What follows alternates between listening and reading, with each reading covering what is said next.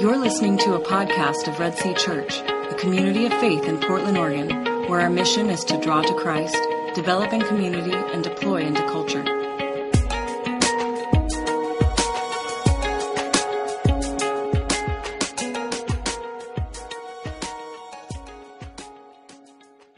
Good morning.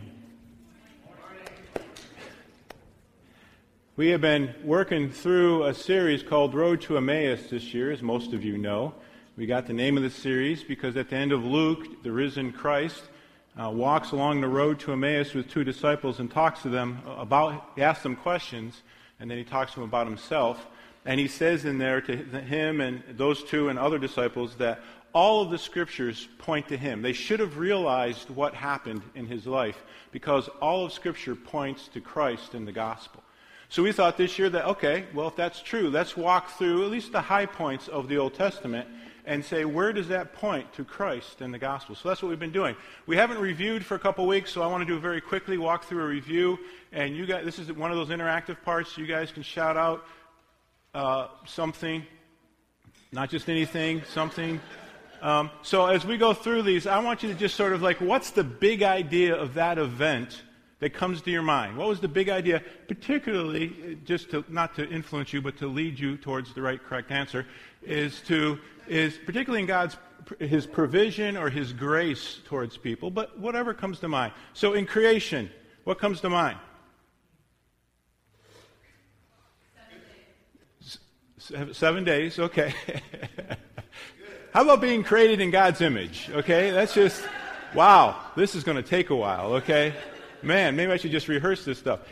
We were created in God's image, okay? That's kind of a big deal, okay? And we were commissioned to work, be fruitful and multiply. And here's the bounty of the whole earth. And you get to have everything and anything you want except one thing. But God in His grace gave us all those things. Okay, what's the point of the fall? Sin, okay, be more specific. We need Jesus. Okay, well, that's all the way through here. We need Jesus, okay? Okay, well, what happened at the fall? Come on, you guys know this stuff. Death and separation. What did they do? What did Adam and Eve do? They sinned. Well, be more specific to say sin. They did something more. They disobeyed, they rebelled. They said, I want to do it my way. Okay, we're not going to listen to you, God. We're going to change what you said. We're going to do it our way. And sin entered the earth at that time. Kind of another big monumental event, okay? We've been wrestling with that ever since, okay? Okay, Noah, real quick. That's right, good. I mean, no, we think of, oh my goodness, he killed everybody, he destroyed the world. But also part of the theme of Noah and the Noahic covenant is, in his grace, he saved a family. He could have wiped everybody. Everybody deserved to be wiped out, but he saved a family, and from that family, the earth was repopulated. How about Tower of Babel? What's that? Rebellion. Sort of a passive-aggressive rebellion. God, we're not going anywhere.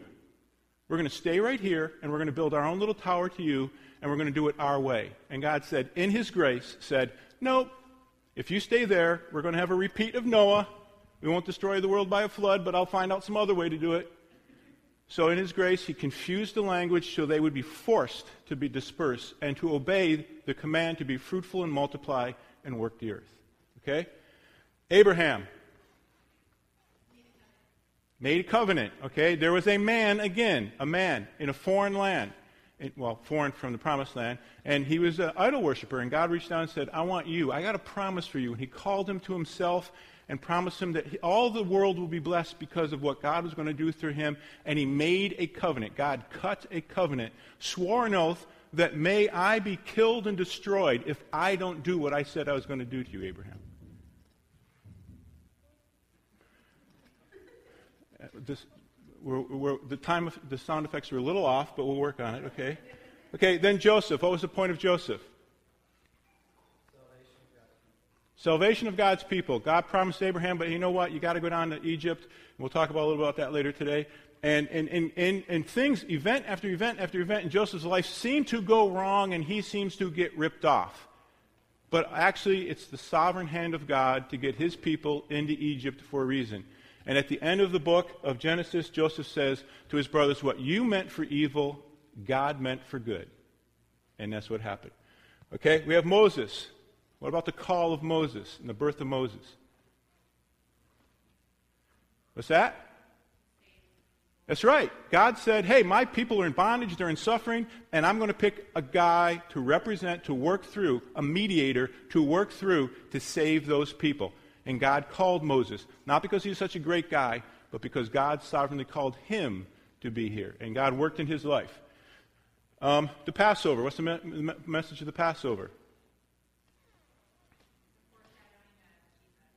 Yeah, it's a foreshadowing of Christ, the death, but it had a requirement of faith. This is where he was going to kill all the firstborn in Egypt, including those of Israel, the family of Israel, except unless they went out on the doorposts and killed a lamb and put the blood on the doorposts of their land. And the angel of death would pass over them, but if he saw, the angel of death would come through and kill all the firstborn, but if he saw the blood on the doorposts, he would pass over those families. And so the blood was shed. And that's an act of faith on the part of Israel. This sounds really silly. We're going to put blood on the doorpost, but it's what saved the families. Okay? Crossing of the Red Sea. You guys better get this one. Okay? Nothing comes to me. Okay, what happened at Red Sea? God displayed his mighty power. They're cornered. They're boxed in. All intents and purposes, they were done. They were toast. And they started whining and complaining, so he opens up the sea, and he delivers them, and he destroys their enemy, and they are miraculously delivered through the parting of the Red Sea to go out of Egypt.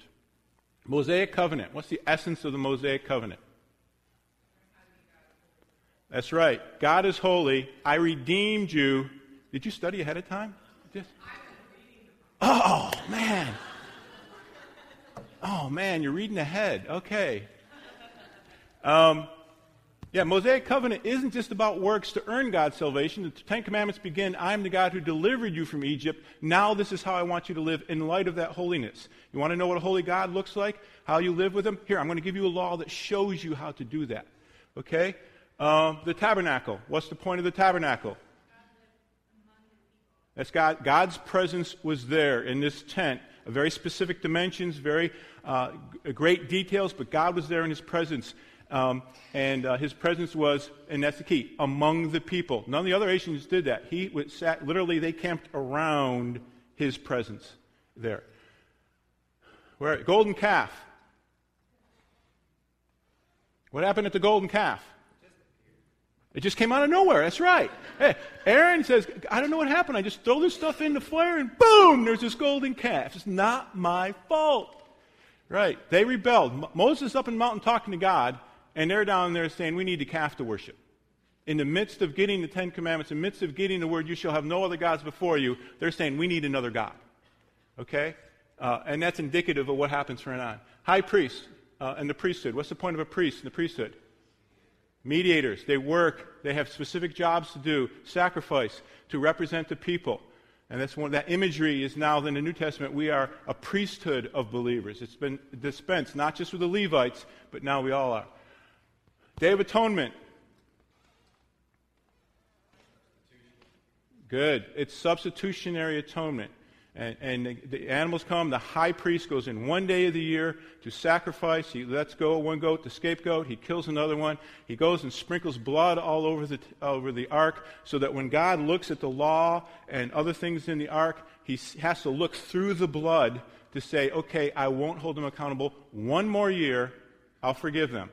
But the problem with the Day of Atonement is it had to be repeated every year. Because the blood of goats and lambs really don't bring forgiveness, the Bible says. Spies going into Canaan and Israel rebels. That summarizes, doesn't it? The spies went in and they rebelled, okay? Why did they rebel? Why did Israel? What's the big word that they rebelled from? They didn't trust them. What's that? Fear. They were afraid, so they wouldn't go in, even though God said, this is your land. Fear drove them. And the consequence of that was, for every day a spy was in the land, they would spend a year wandering the desert, and those 20 and above would drop and die in the desert. That generation would not go into the promised land. Except for two, Caleb and Joshua. Deuteronomy, Josh talked about this, Deuteronomy 6. Who is it we're supposed to be sharing the word and the law and the life and pursuing after God? Hear, O Israel, the Lord our God, the Lord is one God. You shall love the Lord your God with all your heart, soul, mind, and strength. Who is supposed to teach that to whom? The emphasis of that passage is parents to children. It's generationally. We can't expect the next generation to know that if we do not teach them. As you walk along the road, as you get up, as you lie down, have it every place. Constantly be talking about how awesome God is. Rahab. We talked about this last week. What was the significance of Rahab? Faithfulness. Well, she had faith, but what about her faith that made her unique as a Canaanite? That's right. She did something with her faith. They all saw the same thing, but she acted, and God said, okay, in his sovereign grace, in this nation that there's destruction, I'm going to reach down and save the single Canaanite woman who's a prostitute, and through her, her whole family. Not because she deserves it, because she had faith and acted on her faith. So God saved her from that. So here we are, and we're in the book of Joshua. And today we're going to uncover the entire book of Joshua. We're going to cover all 24 chapters. Okay, you ready? Go. Okay, here we go. Joshua, in chapter 1, Joshua takes charge. God says, Joshua, you're my man. In chapter 2, the spies go into the land, and we have the story of Rahab. In chapters 4 through 5, they cross the Jordan. The army gathers. They get through. It's another miraculous provision by God. They cross through the Jordan, and they get ready to attack the land. In chapters 6 through 12, they take the land. They defeat the enemies. They conquer the cities. They burn them, and they take over the land. There's a lot of sub-stories in this, obviously, but we're moving fairly quickly through this.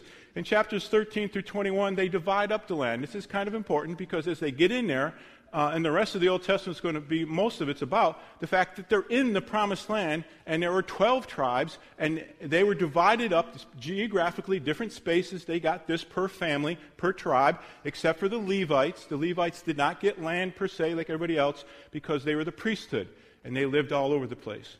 And that's that. And then in chapters 22 through 24, we have the covenant renewal where Joshua gathers the people and says, okay, you guys are here, we're in, and you have the law, you have everything, you're going to serve God. And then he says a little reverse. He says, I know you guys can't do this. And they scream, yes, we can do this. And he says, okay, you choose this day who you're going to serve. But as for me and my household, we're going to serve the Lord. He spoke for his household. That's the book of Joshua. So in conclusion, no. Today I want to focus on one verse in the book of Joshua. One verse. One verse that a lot of people find very disturbing. In the book of Joshua, we read of Israel obeying God's command to slaughter the Canaanites in order to occupy the Promised Land. It appears that God orders a genocide. And a lot of people, including myself for many years, were bothered by this. How can a good, loving God order men, women, children, everybody to be killed? In fact, in just one verse, Joshua 6:21, he says, then they, Israel, devoted all in the city, that's the city of Jericho, to destruction, both men and women, young and old, oxen, sheep, donkeys, with the edge of the sword. And that's what they did. They killed everybody. Men, soldiers, old men, women, nursing mothers, children, even the animals. If it had breath, their orders were to kill it by the edge of the sword. And that's what they did. That's very uncomfortable, isn't it? It's very distressing to hear that. Did God really say that? And this has been something that has bothered people for many years. And many people who oppose Christianity take stories like this and say, see, this can't be from God. This can't be a book that was written by God. It's just a bunch of ruthless, primitive people doing things they shouldn't have done. They should know. They're not as civilized as we are, so they didn't know better. And then there's others who use this as an example that there really is, atheists use this as an example that really the whole thing about God is a bunch of nonsense. For example, Richard Dawkins, the atheist, the author, the evolutionary biologist, says this: the killing of the Canaanites is ethnic cleansing in which the bloodthirsty massacres were carried out in a xenophobic relish. Joshua's destruction of Jericho is morally indistinguishable from Hitler's invasion of Poland or Saddam Hussein's massacres of the Kurds and the Marsh Arabs. And that's the way the world reads these stories and says, that's what it's like. And many people who are not Christians read these kind of things or hear these things, and it does bother them. It becomes a barrier. I don't know if I want to believe in a God who does that kind of stuff. And many people who are Christians develop this perception, this idea that the God of the Old Testament was harsh and hard to please and just out mean. But the God of the New Testament, no, he's different. He's loving and he's kind and he's forgiving, as if either we have two different gods between the Old Testament and New Testament, or God is bipolar, okay, has personality disorder, okay, or maybe God changed. Maybe he was mean, and then during the intertestamental period, he kind of woke up to what it should get. It wasn't getting it done, so he changed. And that's the impression we have in many churches. But that's not accurate. Christians struggle with this, and as I said, for many years, I too struggled with this. Why did God command Israel to kill everyone? That's the question we need to ask ourselves. Why did God command Israel to kill everyone? I think there are three purposes. The Scriptures tell us three purposes why God ordered this to happen. I believe God did command Israel to do this. They did it in obedience to God. That's what the Scripture clearly teaches. First of all, one of the purposes is to protect Israel from falling into idolatry and apostasy. To protect Israel from falling into idolatry, worshiping other gods, and apostasy, turning their back on the one true God. So we see this in Deuteronomy 20, verses 16 through 18. Deuteronomy 20, verses 16 through 18. He says, but in the cities of, this is God speaking before they go in. This is his instructions before they go in. But in the cities of these peoples that the Lord your God is giving you, again, God is giving them the land, for an inheritance, you shall save alive nothing that breathes. It's pretty explicit. And you shall devote them to complete destruction. The Hittites, the Amorites, the Canaanites, the Perizzites, the Hivites, and the Jebusites, as the Lord your God has commanded. Now this is verse 18. That they may not teach you to do according to all their abominable practices that they have done for their gods, and so you sin against the Lord your God. So he's explaining to Israel why he wants them to kill everybody, because if they leave them alone and leave them alive, they will lure Israel away and help them to worship other gods and turn their back on God. Now, I'm not going to spend time on this one because much of the rest of the Old Testament deals with this problem. This is a perennial problem in the nation of Israel, that they do have other people living with them, and they constantly, instead of winning those people to the true God, the one true God, their backs are turned on the one true God, and they end up following all these other gods. So I'm not going to spend time on this because, in essence, for the rest of the year, we're going to be unpacking this from time to time very explicitly.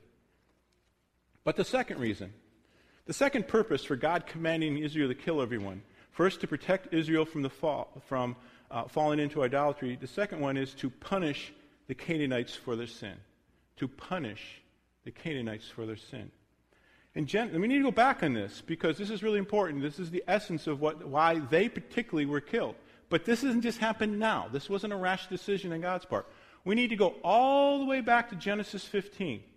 When God is calling Abraham and talking to Abraham, he says these things in Genesis 15, 13 through 16.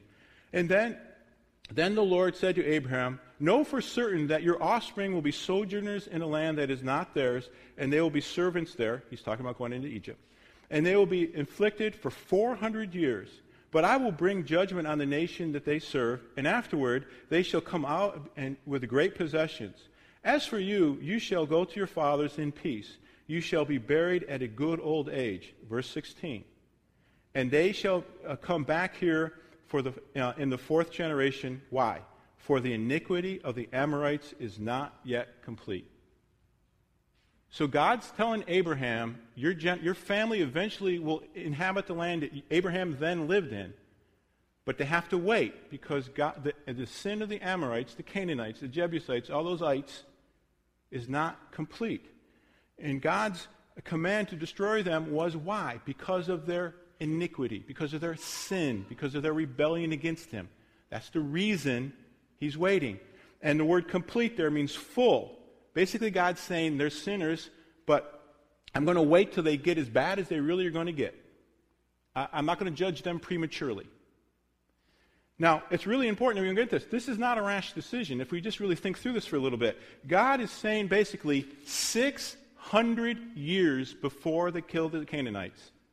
600 years. Think about that. The generations of Abraham, Isaac, and Jacob, and Joseph. Then they go down into Egypt for 450 years. They come out of Egypt, and they're wandering the desert for another 40 years. So it's been over 600 years that God knew that he was going to have to Canaan, but he was going to wait.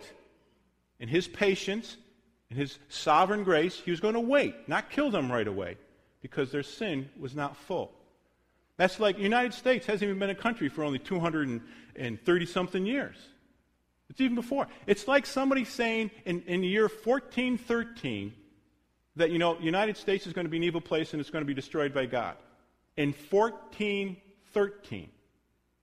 That's how much ahead of time God said, I have to deal with these people, but I'm going to give them grace 600 years worth. That's a lot of grace. That's a lot of time. And so that's what he did.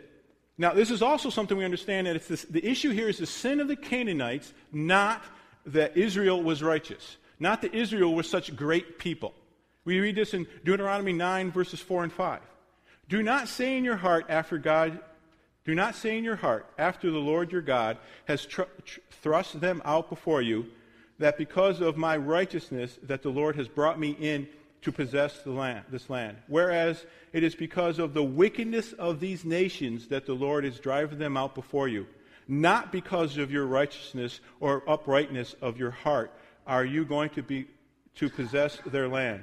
But because of the wickedness of these nations, the Lord your God is driving them out from before you, and that he may confirm the word that of the Lord swore to your fathers, to Abraham, Isaac, and Jacob. So he is explicit, actually repeatedly, redundantly explicit, that it's not because Israel is such a great country or people, but because of the sin of the nation that he has to do the judgment. He didn't want Israel to make it say, hey, we're such great people, look at us. He says, the only reason you're moving in is because of my grace.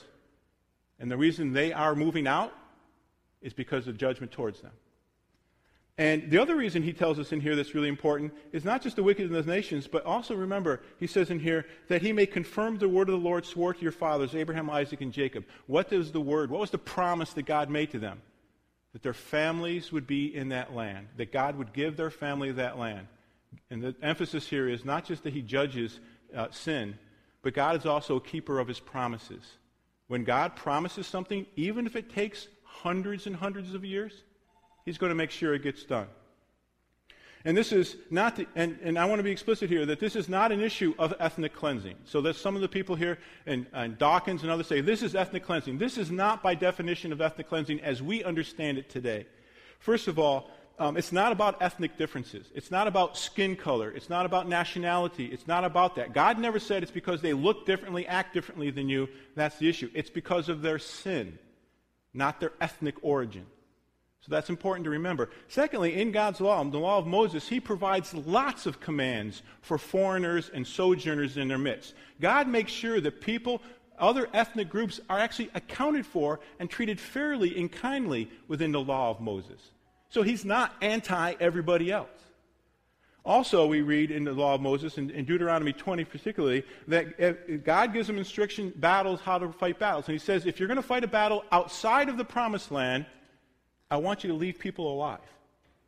But if you're going to fight a battle inside the promised land against your enemies, I don't want you to leave them alive.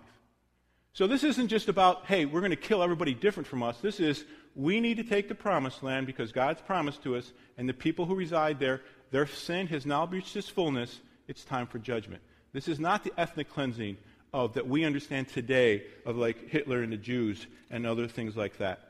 And the phrase you read here purportedly, devotion or consecration to destruction, we heard that phrase. Devoted to destruction simply means set aside to be destroyed because of punishment of sins. Like when you sacrifice an animal in the sacrificial system, they are devoted to destruction. They are killed because of the wrath of God.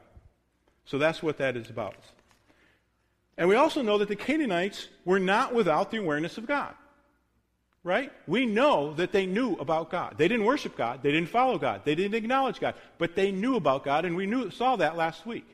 In chapter 2 of Joshua, 9 through 11, he said, And Rahab said to the men, I know that the Lord has given you the land, and that the fear of you has fallen upon us, plural, and that all the inhabitants of the land melt away before you. For we have heard how the Lord dried up the water at the Red Sea before you, when you come out of Egypt, and what you did to the two kings, Amorites, who were beyond the Jordan, Sihon and Og, who were devoted to destruction. Same thing. Then in verse 11, as soon as we heard it, our hearts melted, and there was no spirit left in any man because of you. For the Lord your God, He is the God of heavens above and the earth beneath. That was their conclusion. But they didn't repent and turn to God. They were not aware. They heard about Egypt, the Red Sea. They heard about His deliverance for all these years, and they refused to turn to God, except Rahab. It's actually pretty amazing in the story of a nation who's going to be utterly destroyed, wiped out, that God looks down into one woman's life, a single woman who's a Canaanite. She's not even part of Israel, and she's a prostitute. And He hears and He observes her individual faith.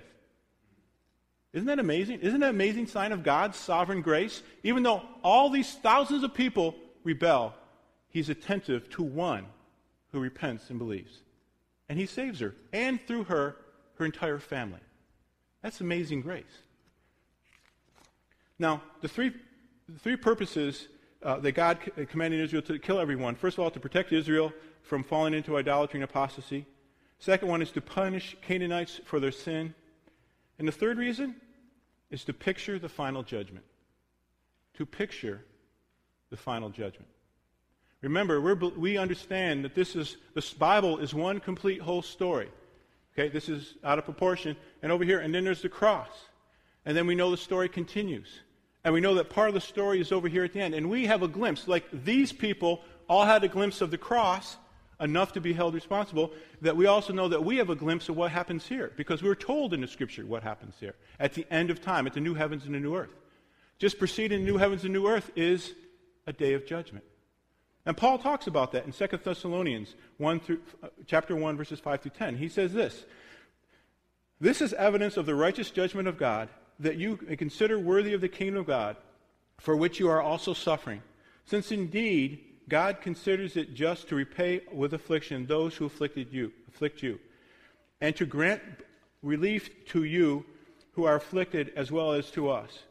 When the Lord Jesus is revealed from heaven with His mighty angels in flaming fire, inflicting vengeance on those who do not know God and those who do not obey the gospel of our Lord Jesus Christ, they will suffer the punishment of eternal destruction, away from the presence of the Lord and from the day of His might, the glory of His might, when He comes in that day to be glorified in His saints and to be marveled among all who believed, because of our testimony that to you was believed." Now, Paul says in here, there's a day of judgment coming, and in that day of judgment, Christ is going to show with His angels in fire. It's not going to be because it's covered on CNN. We'll know. We'll know when He returns. There's no secret return. And He comes back, and He's going to sing, and He says, vengeance, punishment is coming on two types of people. They're actually the same people, but He describes them two ways. One is those who do not know God.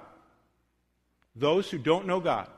And the second one is those who, listen to the phrase, do not obey the gospel of our Lord Jesus Christ. Isn't that interesting phrasing? Do not obey the gospel of Lord Jesus Christ.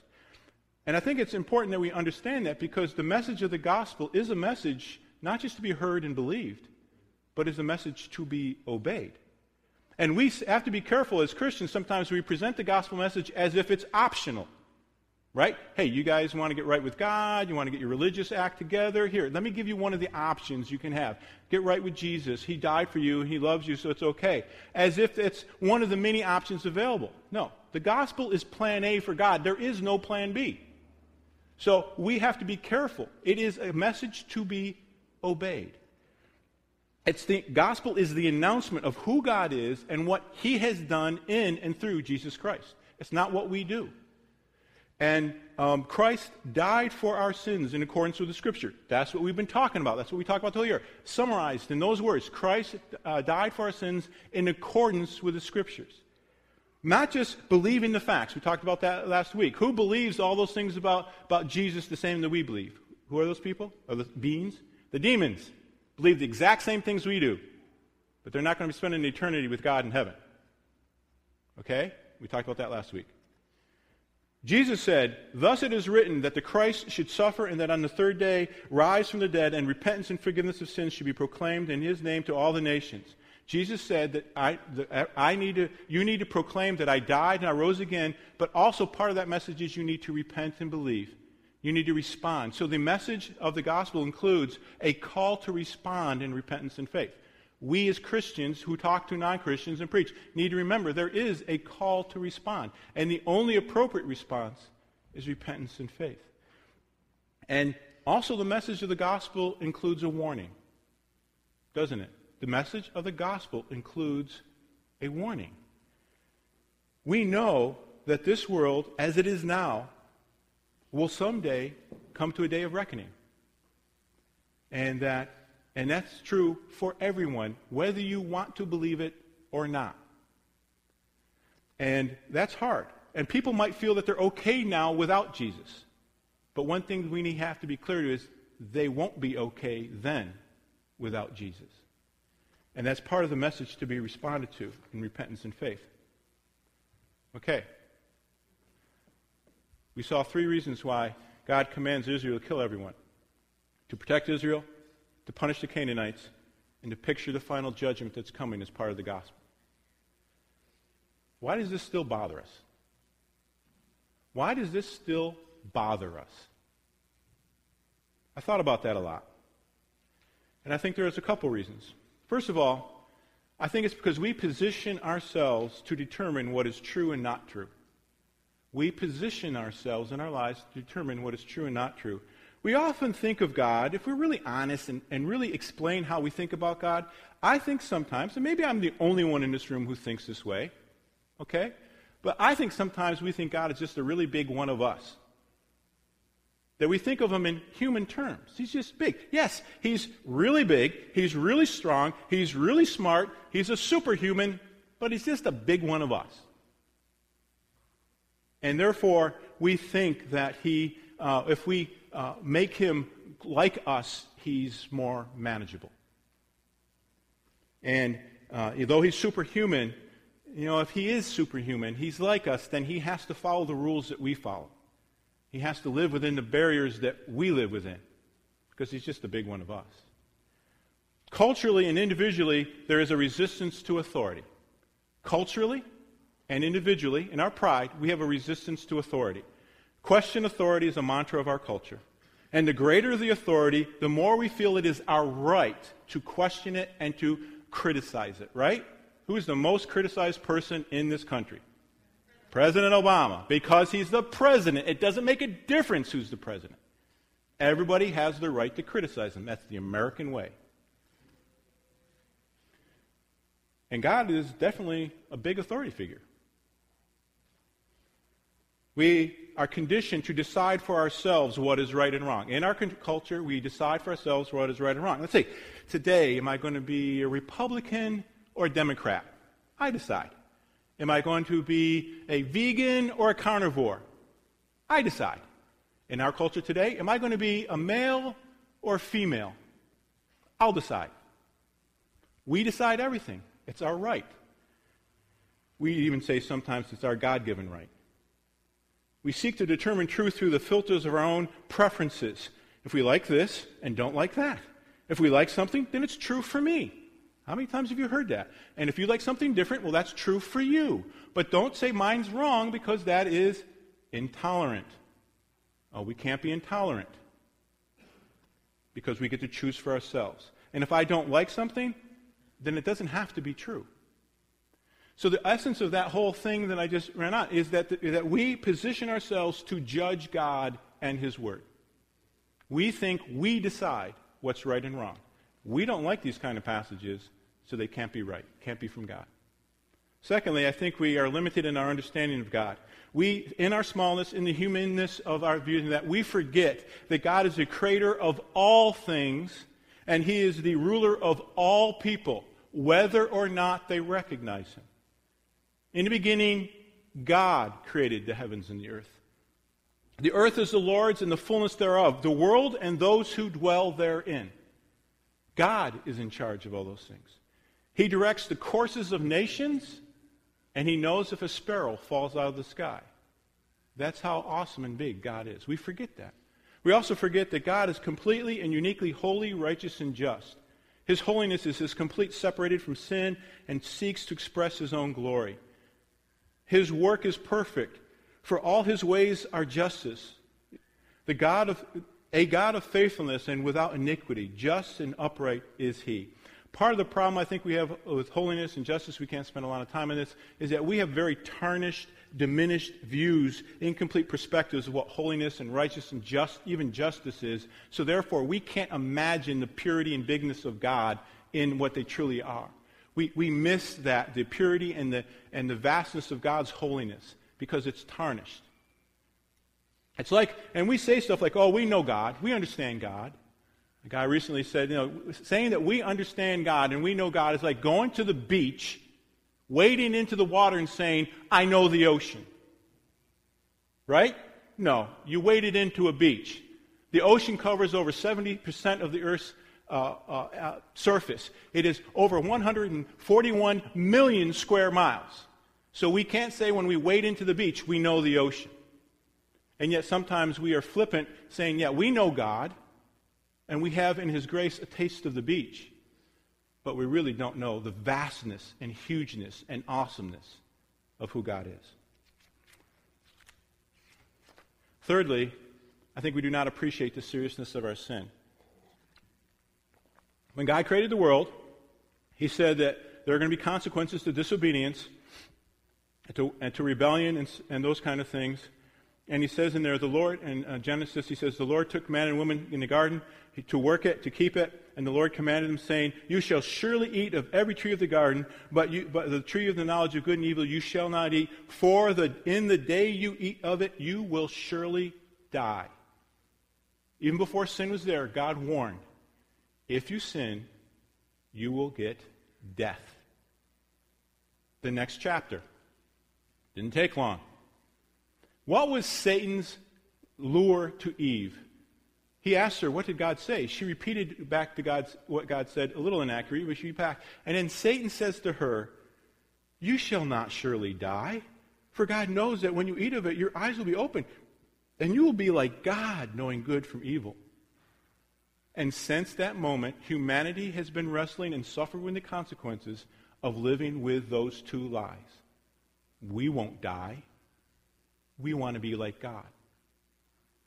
And we live with that, and we refuse to believe what God said about sin. God said sin and eternal judgment sin is everybody's primary problem, without exception.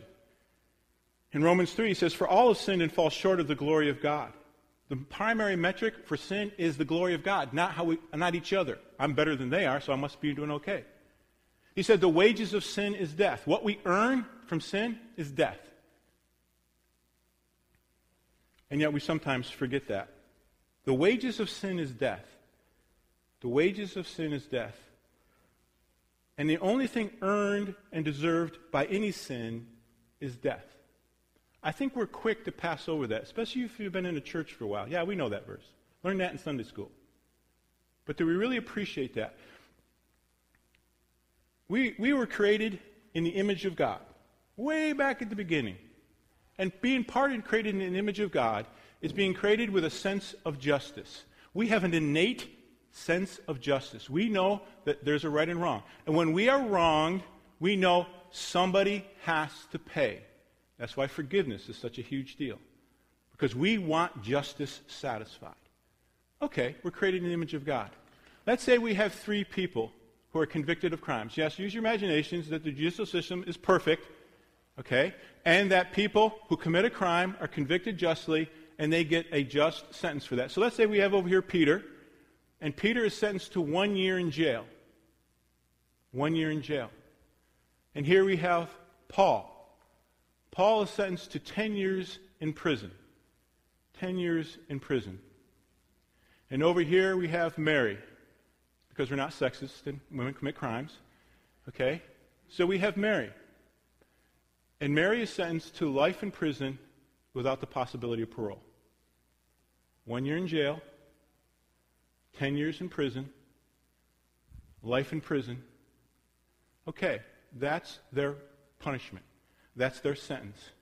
What does the severity of their punishment tell us about the severity of their crime? What does the severity of their punishment, without even hearing about the trial, what do we know about the differences between Peter, Paul, and Mary, other than being a good singing group from the 60s? Okay? What does the severity of their punishment tell us about their crime? Yeah. We would expect, if the punishment is just, that Mary did a much more horrible thing than Peter, and they both did something far worse. No, Paul and then Peter. That's why I named them different so I'd remember. First, 1, 2, 3, okay? The severity of the crime shows the severity of the punishment shows the severity of the crime. Would we agree? It's common sense. It's transcultural. Now let's add a 4th person. Let's Bob. Let's add Bob. Bob is sentenced to death. He's not sentenced just to death. He's sentenced to eternal death. Bob is sentenced to eternal death where he will suffer forever. What does the severity of the punishment tell us about the severity of the crime? What does the severity of the punishment tell us about the severity of the crime? Oh, by the way, we're all Bobs. So what does that tell us about our crime against God? It's very serious. Infinitely serious. Infinitely serious. That it would require eternal death. Our sin is a crime, a rebellion against the eternal and holy God. Jonathan Edwards, the pastor and theologian of the 1700s, and talking about this kind of stuff, said that, and it's one of those things that just stretches my mind. He talked about the reality of the horribleness of hell is an echo of the glory and holiness of God. The horribleness of hell reflects back, because it is so horrible, because it is such a just punishment, it must point to an awesomely holy and glorious God if it's that bad. That's mind-boggling for me, maybe not for you guys, when I think about stuff like that. Hell is an echo of the glory of God. Sin requires eternal punishment, and sometimes we have to be very careful here in churches. We have to be very careful because that makes us uncomfortable. That makes people very uncomfortable. So we want to redefine things. We want to say, well, we'll talk about it a little differently. And I have a quote from John Piper. It's been very impactful for me, and I've read it here before, but I'm going to read it again. John Piper says this: understanding the rightness of our sin, why Christ had to die for our sins. If we get that wrong, we warp the gospel message. And Piper says this: man-centered humans are amazed that God would withhold life and joy from his creatures. But the God-centered Bible is amazed that God should withhold judgment from sinners. It horribly skews the meaning of the cross when contemporary prophets of self-esteem say that the cross is a witness to my infinite worth, since God was willing to pay such a high price to get me. The biblical perspective is that the cross is a witness to the infinite worth of God's glory and a witness to the immensity of the sin of my pride. What should shock us is that we have brought such contempt upon the worth of God that the very death of his own Son is required to vindicate that worth. The cross stands as a witness to the infinite worth of God and the infinite outrage of sin. It took the infinitely costly death of the Son of God to repair the dishonor that my pride brought against the glory of God. We are all Bobs. We are all due the same judgment. That's what we earn. That's the wages we get, all of us, for our sin. I read for you just briefly, just a few minutes ago, Romans 3 and Romans 6. And Romans 3 says that all have sinned and fall short of the glory of God. We're free to throw that out once in a while. But actually it tells us how God deals with that problem, that context of that verse. And Paul says in Romans 3, 21 through 26, these things. But now the righteousness of God has been manifested apart from the law, although the law and the prophets bear witness to it. That's what we've been doing this whole year. The law and the prophets talk about the gospel.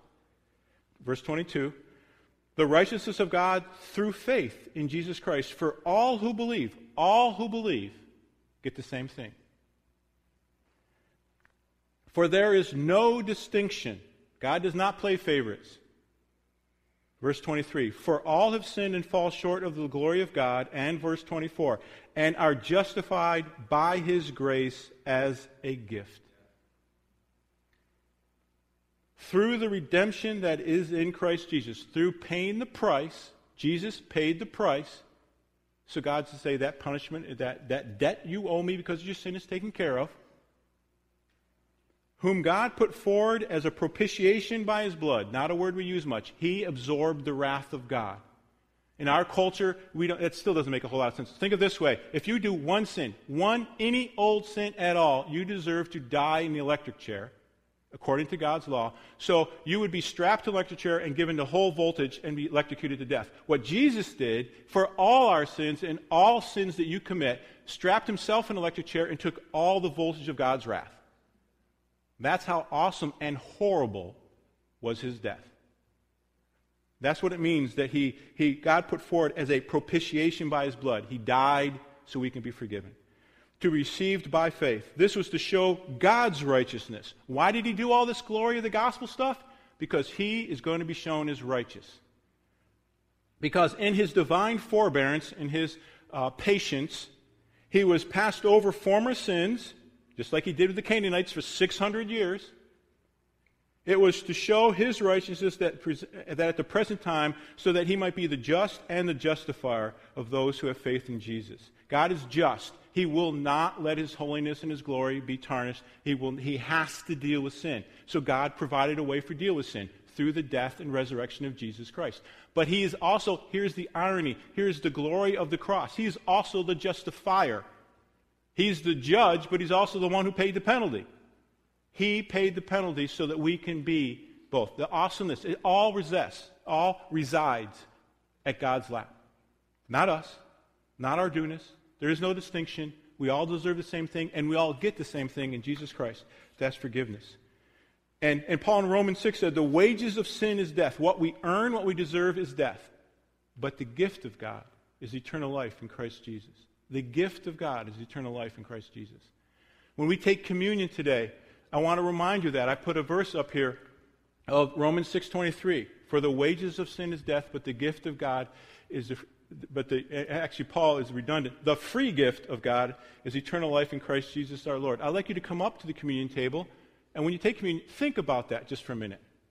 The wages I have earned before God is death.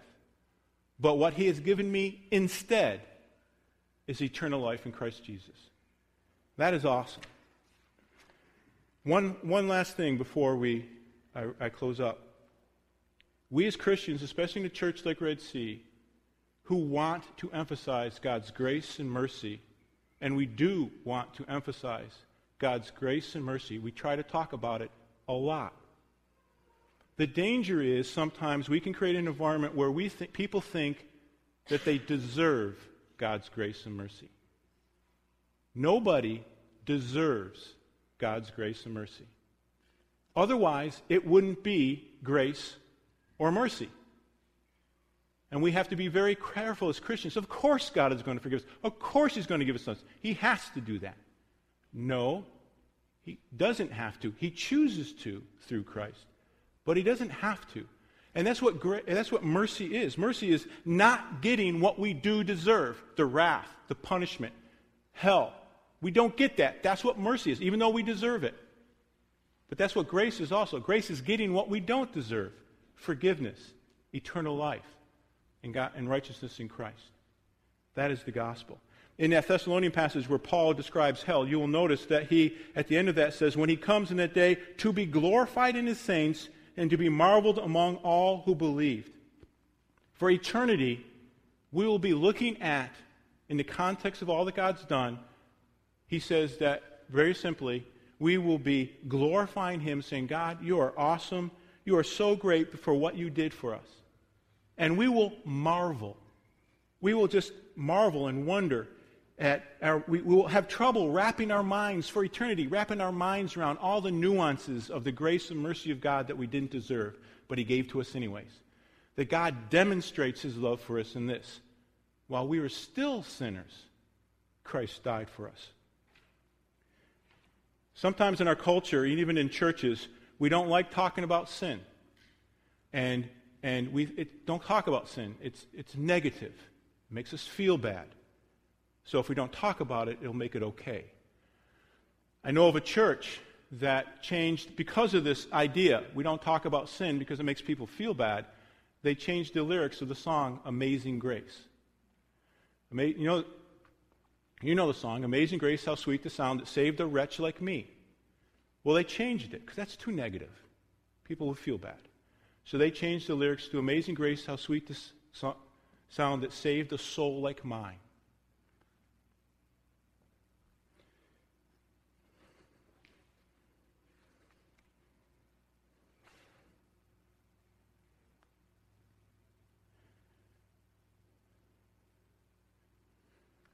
It's not amazing that God saved our souls.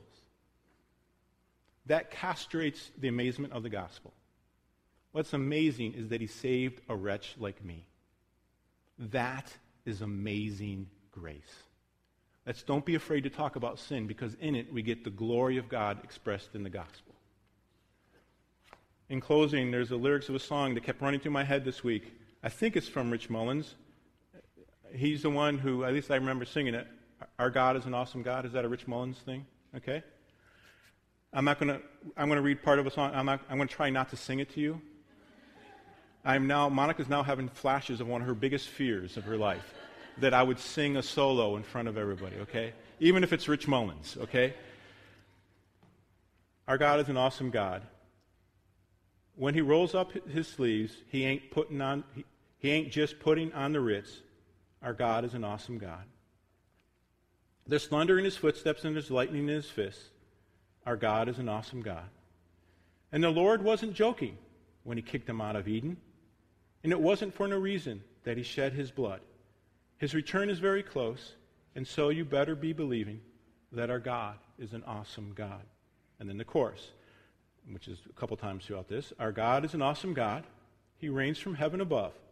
With wisdom, power, and love, our God is an awesome God. And this is the verse that kept running through my head. Judgment and wrath he poured out on Sodom, and we can add Jericho.